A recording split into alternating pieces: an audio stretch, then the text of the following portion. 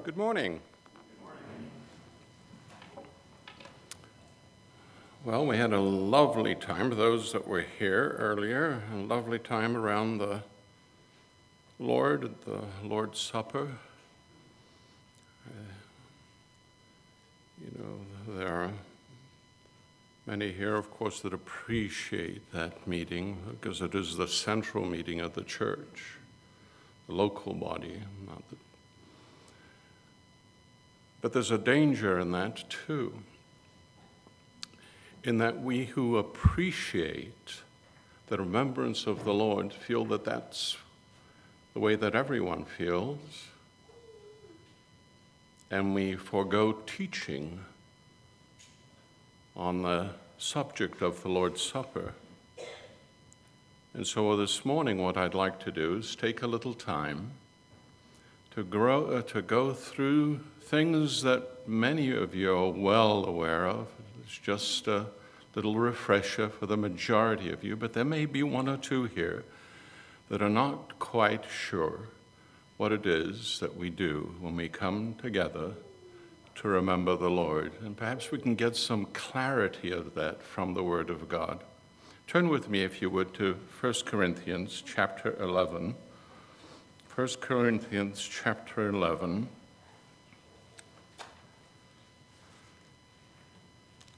And, of course, the 11th chapter of Corinthians initially deals with the order within the church, and then it comes on down into the latter part of the chapter regarding the Lord's Supper itself.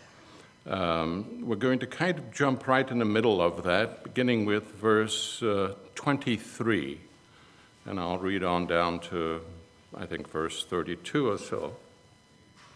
Verse 23, "For I received from the Lord that which I also delivered to you," this is Paul speaking, "that the Lord Jesus, on the same night in which he was betrayed, took bread, and when he had given thanks, he broke it and said, 'Take, eat, this is my body, which is broken for you. Do this in remembrance of me.' In the same manner, he also took the cup after supper, saying, 'This cup is the new covenant in my blood. This do, as often as you drink it, in remembrance of me. For as often as you eat this bread and drink this cup, you proclaim the Lord's death till he comes. And therefore, whosoever eats this bread or drinks this cup of the Lord in an unworthy manner will be guilty of the body and blood of the Lord. But let a man examine himself, and so let him eat of the bread and drink of the cup. For he who eats and drinks in an unworthy manner eats and drinks judgment to himself, not discerning the Lord's body. For this reason many are weak and sick among you, and many sleep. For if we would judge ourselves, we would not be judged. But when we're judged, we are chastened by the Lord, that we may not be condemned with the world." And we're assured that the Lord will bless the reading of his most precious word. There are two ordinances, and only two ordinances, that are given to the church. First is baptism, which is a personal testimony before the world by a believer. And then there is, of course, the Lord's Supper. Now we can tell that each of these two is an ordinance given to the church because it's given by the Lord. We find it in the Gospels, directed by the Lord himself. We then see the expansion of it in the book of Acts, where the early church practices it. And then finally, we see the teaching on it doctrinally in the epistles themselves. And we find that pattern with these two ordinances and these two alone. I come from a Catholic background. I could go through hundreds of ordinances for you, but here we have two, the simplicity of it, a personal testimony and a corporate testimony as to the death of the Lord Jesus, burial, the resurrection. Wonderful things. Now, I think I need to step back a little bit because there are some questions I found over time that have arisen regarding the Lord's Supper and the Lord's table. And there's some conflicting thoughts regarding the Lord's table and the Lord's Supper. Are they equal? Are they the same? 1 Corinthians chapter 10 speaks of the Lord's table. 1 Corinthians 11 speaks of the Lord's Supper.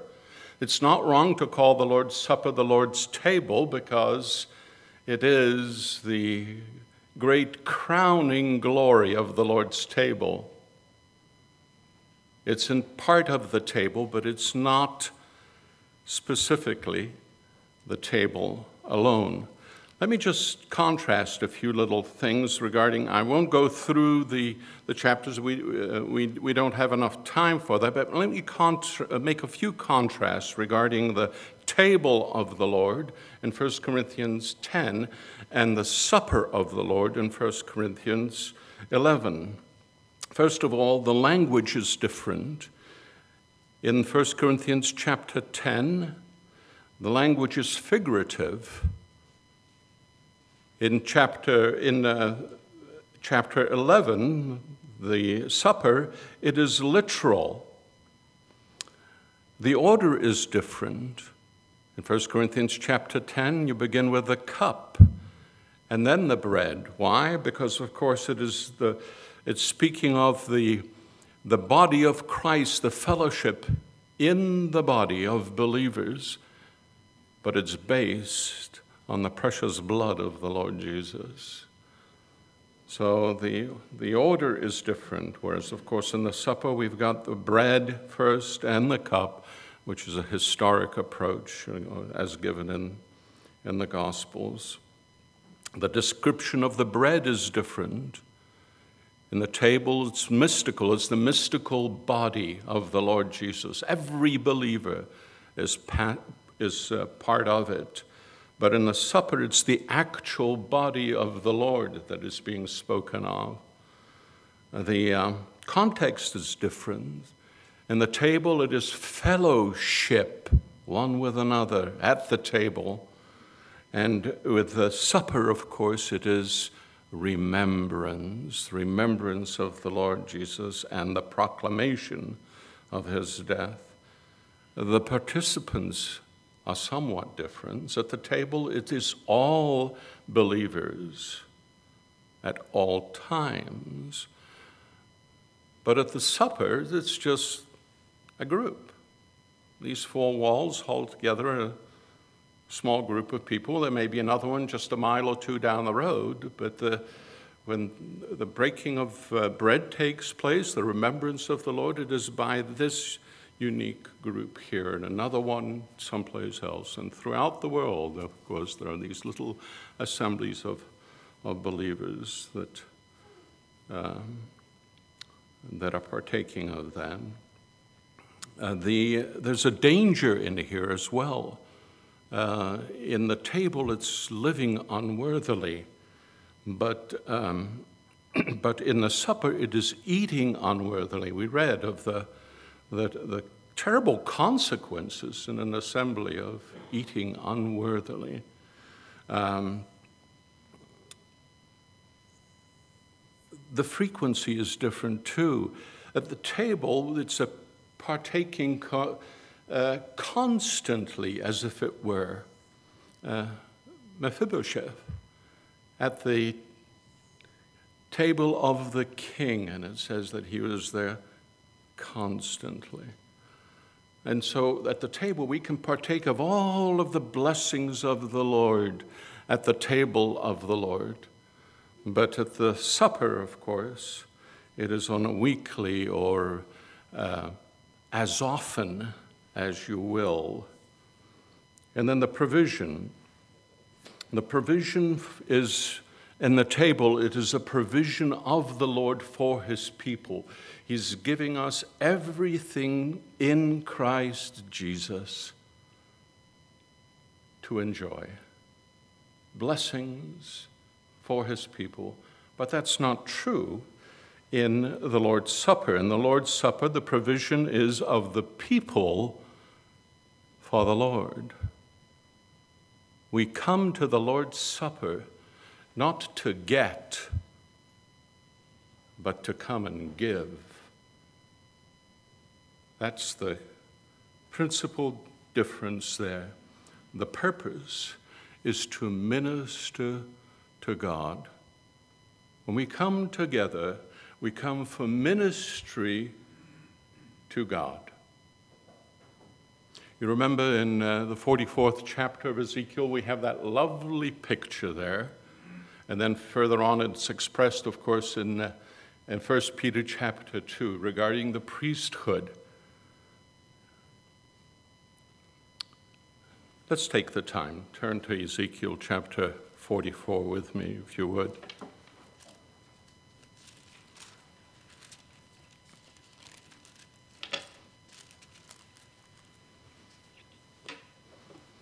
Just to get the context of this, there was two groups of priests. One group had turned away from the Lord completely and then returned. They went after other gods and then they returned to the Lord, repented and returned to the Lord. And the Lord said, okay, I'll bring you back into the priesthood, but you can only minister to the people. Then there was a group that were the sons of Zadok. They never turned from the Lord. And he says, I want you to minister to me. Let's read that very quickly here, beginning with verse 10 of Ezekiel 44. And the Levites who went far from me when Israel went astray, who strayed away from me after their idols, they shall bear their iniquity, yet they shall be ministers in my sanctuary as gatekeepers of the house and ministers of the house. They shall slay the burnt offering and the sacrifice for the people, and they shall stand before them, that's before the people, to minister to them, because they ministered to them before their idols and caused the house of Israel to fall into its iniquity.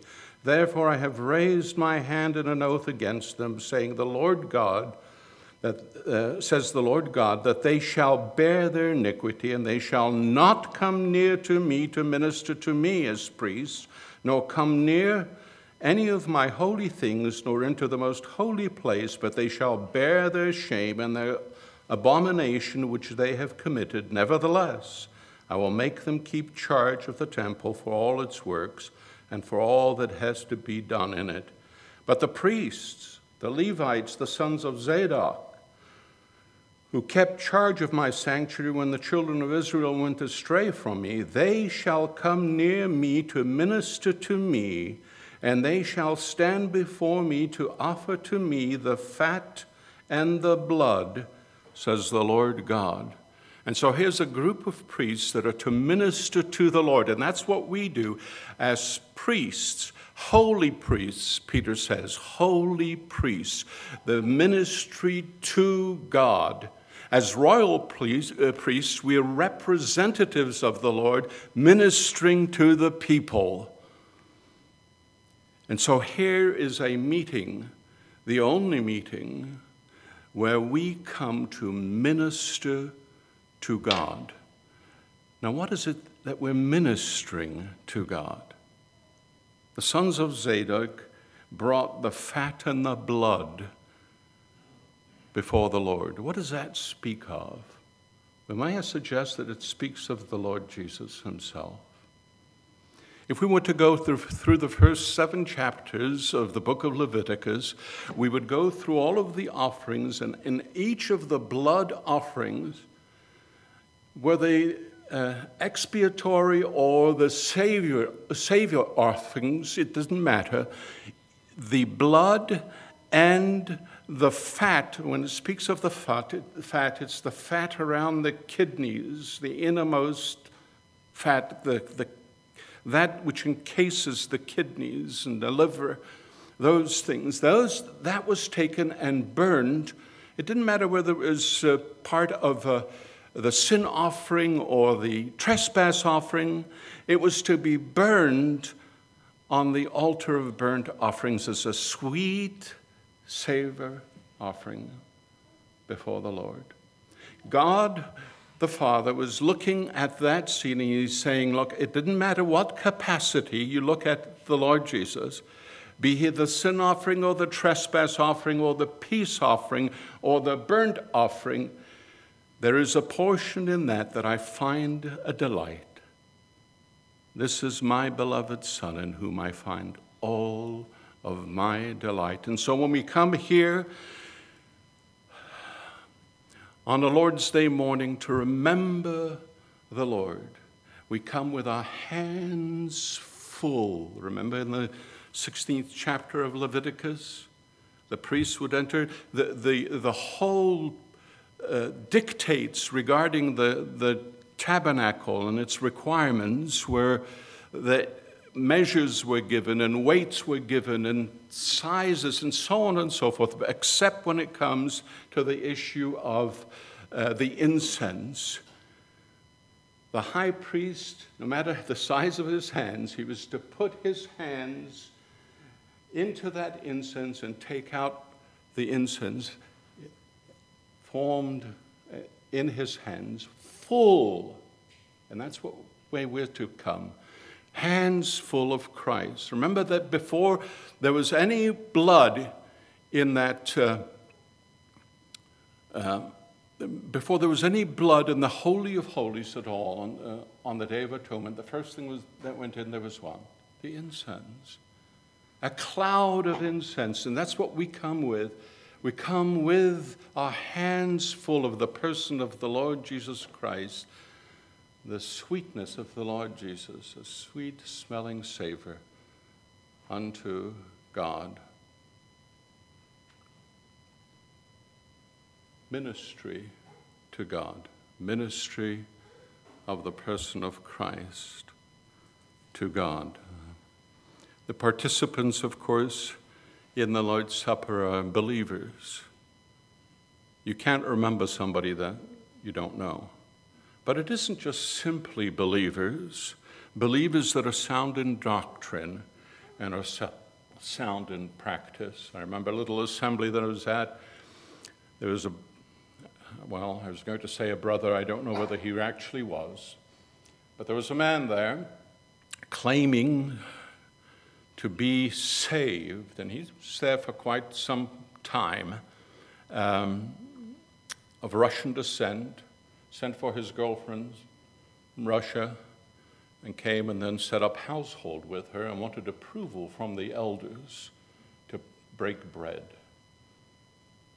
Now, this is an extreme case. Obviously, they said no, but there are other cases that are far smaller than that, where there is the issue of practice that is unsound or doctrine that is unsound, and it needs to be measured. So there is the issue of that very clearly. The significance of the Lord's Supper, what is it? It's a gathering of his church. Verse 21, this section that we read, of course, gives us that one. It's a breaking of bread. It's not subordinate to another meeting. I was working a little bit with a church up north when they were looking for a pastor. A pastor left, was gone for about a year. Little Baptist church, wonderful believers, sound, except in the area, of course, of these ordinances of breaking of bread, and then one-man ministry, that sort of thing. But the breaking of bread was once a month, and it was kind of an adjunct to the regular preaching meeting, just a little extension of a couple of minutes. But that's not what this is all about. Of the three gatherings that we find in the book of Acts, the gatherings of the church, the meetings of the church, the preaching meeting, the prayer meeting, and the breaking of bread. The most important is the breaking of bread. It's the central meeting of the church. We twist that all around. We say, here, this is it. This is ministry to the saints, not ministry to God. We as a body, a local body, are to minister to the Lord primarily, and then secondarily, we look at the other things of prayer and the Word of God. And so for preachers, it's a little sting to face the fact that this isn't it. It's necessary, directed of the Lord, but he wants ministry to his own heart. And so there's the central gathering of the church is the Lord's Supper, the breaking of bread. It's a pledge of his covenant, kind of a reaffirmation. Each covenant in the Bible has some symbol, some kind of sign, as if it were a distinctive sign. The Mosaic covenant has the weekly Sabbath. The new covenant is the cup at the Lord's Supper. And it symbolizes his blood, which ratified the covenant itself. And so when I look in that covenant and I look in that cup and I say, well, this is representative of the blood of the Lord Jesus. It tells me that I'm no longer my own. I have been purchased, redeemed with the precious blood of the Lord Jesus. And that's what the picture is, and that's the agreement. It needs to be a personal examination. What is the personal examination? Well, obviously, Nick and I were coming down this morning, and he was talking about that a little bit because he did a little ministry on this. It's an ongoing judgment of us in ourselves of sin. It isn't something that I took care of on Friday before I came here on Sunday. It's a progression. It's something that continues on all the time. Sin in my life. But I might suggest that it is even more than that. It isn't simply the issue of sin. We understand that. Nor is it the issue of being sinless. The issue is of being blameless. Blameless. If we went to Matthew chapter 5, you remember that? You've got an offering you're coming to give to the Lord. Lay it down if you remember something. What? If you have aught against a brother? No. If a brother has aught against you, you go and deal with it. Do you see it? Do you see the difference? Oh, if I have something going against my brother, well, I could be pretty vocal about that. But if I know that a brother has something against me, if there's something perhaps that I've done that has been an offense to him, the obligation is on my part, if he doesn't come to me, is to go to him, to deal with the issue before I come to the supper of the Lord. Blamelessness is the issue, I think. It is the proclamation of his death, the proclamation of the death of the Lord Jesus. In the King James Version, I think it says, to show forth, as if it were to indicate to God, to proclaim to God, to show forth to God the death of the Lord Jesus. That's not the idea here at all. It's a testimony before the world. When we come together at the Lord's Supper, it's a testimony to the world out there. It's an object lesson, the gospel as an object lesson here, presenting to the world. Here's a little group of believers that are going, what are they doing there? They've got a loaf and a cup there, and they're, what is it that they're doing, but they're coming there faithfully. And even though they may not know those things on a regular basis of what is being enacted there, it's a testimony to the world. Proclaiming the Lord's death to the world. The fact of that death, of course, is seen in the separation between the cup and the bread. The significance of it and our partaking of it. What has it accomplished? The salvation of sinners such as us. So, the proclamation of his death, the remembrance of his person, the remembrance of his person. But it's not a matter of retrospection, but a matter of commemoration, remembrance of his person. Not commemoration of his death, but of his person. He's the one who is ever living and in fact in our presence, in the presence at the meeting. Remember me, call me to mind. It is spoken of David in the Psalms. I don't quite remember right now which psalm. I was trying to think of it, but David laying on his bed, he says, I bring you to remembrance. And then he uses a specific word that to us means meditate on him. Not only to bring him to mind, but then enwrap him, envelop him with our thoughts. That's what meditation means. Not the Eastern form of meditation where you empty your mind. Here you fill your mind with Christ, and then you envelop him with your thoughts. Remember the Lord. Now, dear saints, that doesn't happen on a Sunday morning only.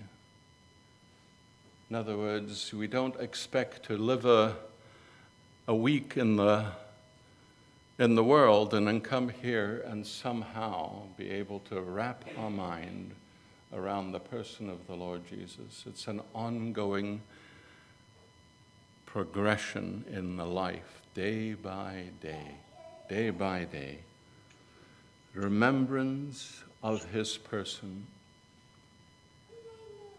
What a lovely subject. Remember those two brothers on the road to Emmaus, on Resurrection Day, here they are.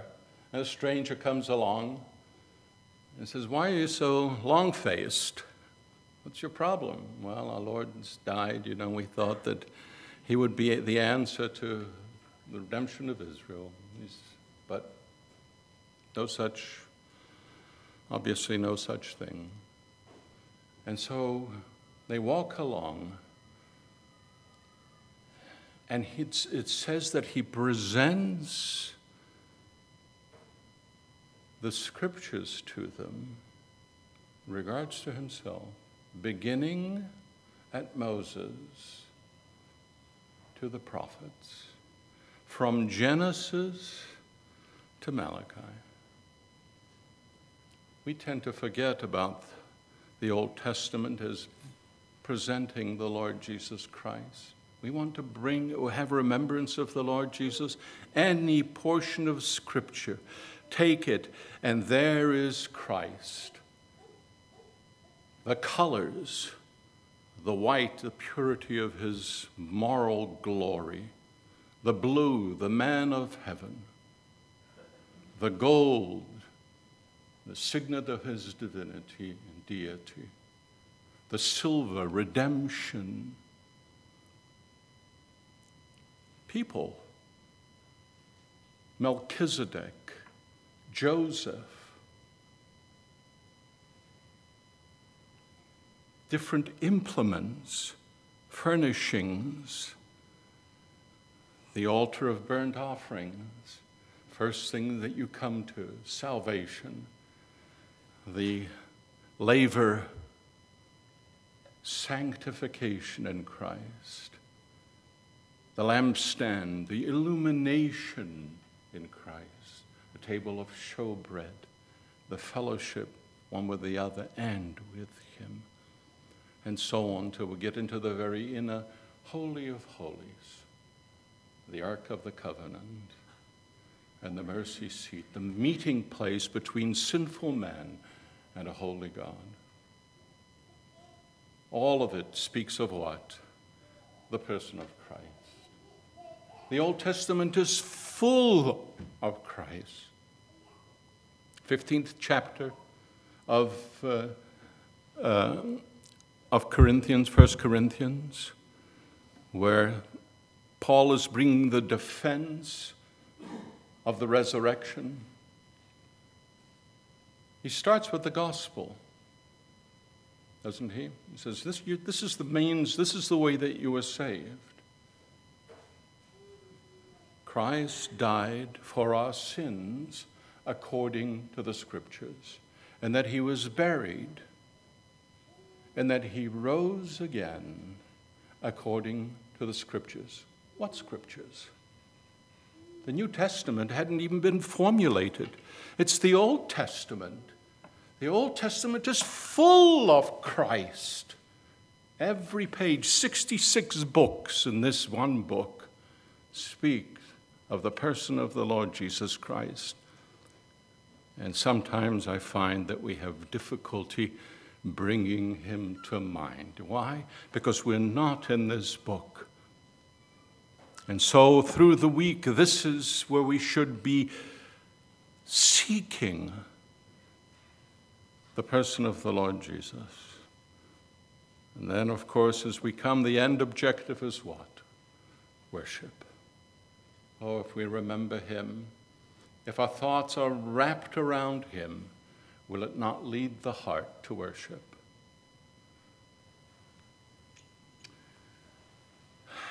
Worship is not the heart's occupation with its needs, nor even with its blessings. I think our brother Doug said it this morning. Worship needs an object, God himself. That's worship. The focus on the person of the Lord Jesus Christ. The expression of worship is as if it were an overflowing of the heart. Well, that doesn't happen just coming in here on a Sunday morning. It happens through the week as our hearts are filled. And we come here and we'll listen to one brother and then to another, bring out more of the person of the Lord, the value of the person of the Lord Jesus Christ. Our hearts are brought to overfilling. And our expression of our lips then is worship to the Lord. The Lord's Supper. The final thing is, of course, it's the declaration of his return. It's a prophecy of his coming. Do this until I come. What a tremendous privilege to be able to come to the Lord's Supper, to remember the Lord. But what a tremendous accountability we have for taking it lightly or being here inappropriately. We can fool one another, but we can't fool the Lord. The expression of the heart, worship towards God. Let us close in prayer. Our Father, we do thank thee for thy word. We thank thee, Father, that this great ordinance of the Lord's Supper was instituted by the Lord Jesus. And it is all about him the very center, the apex and foundation of the church.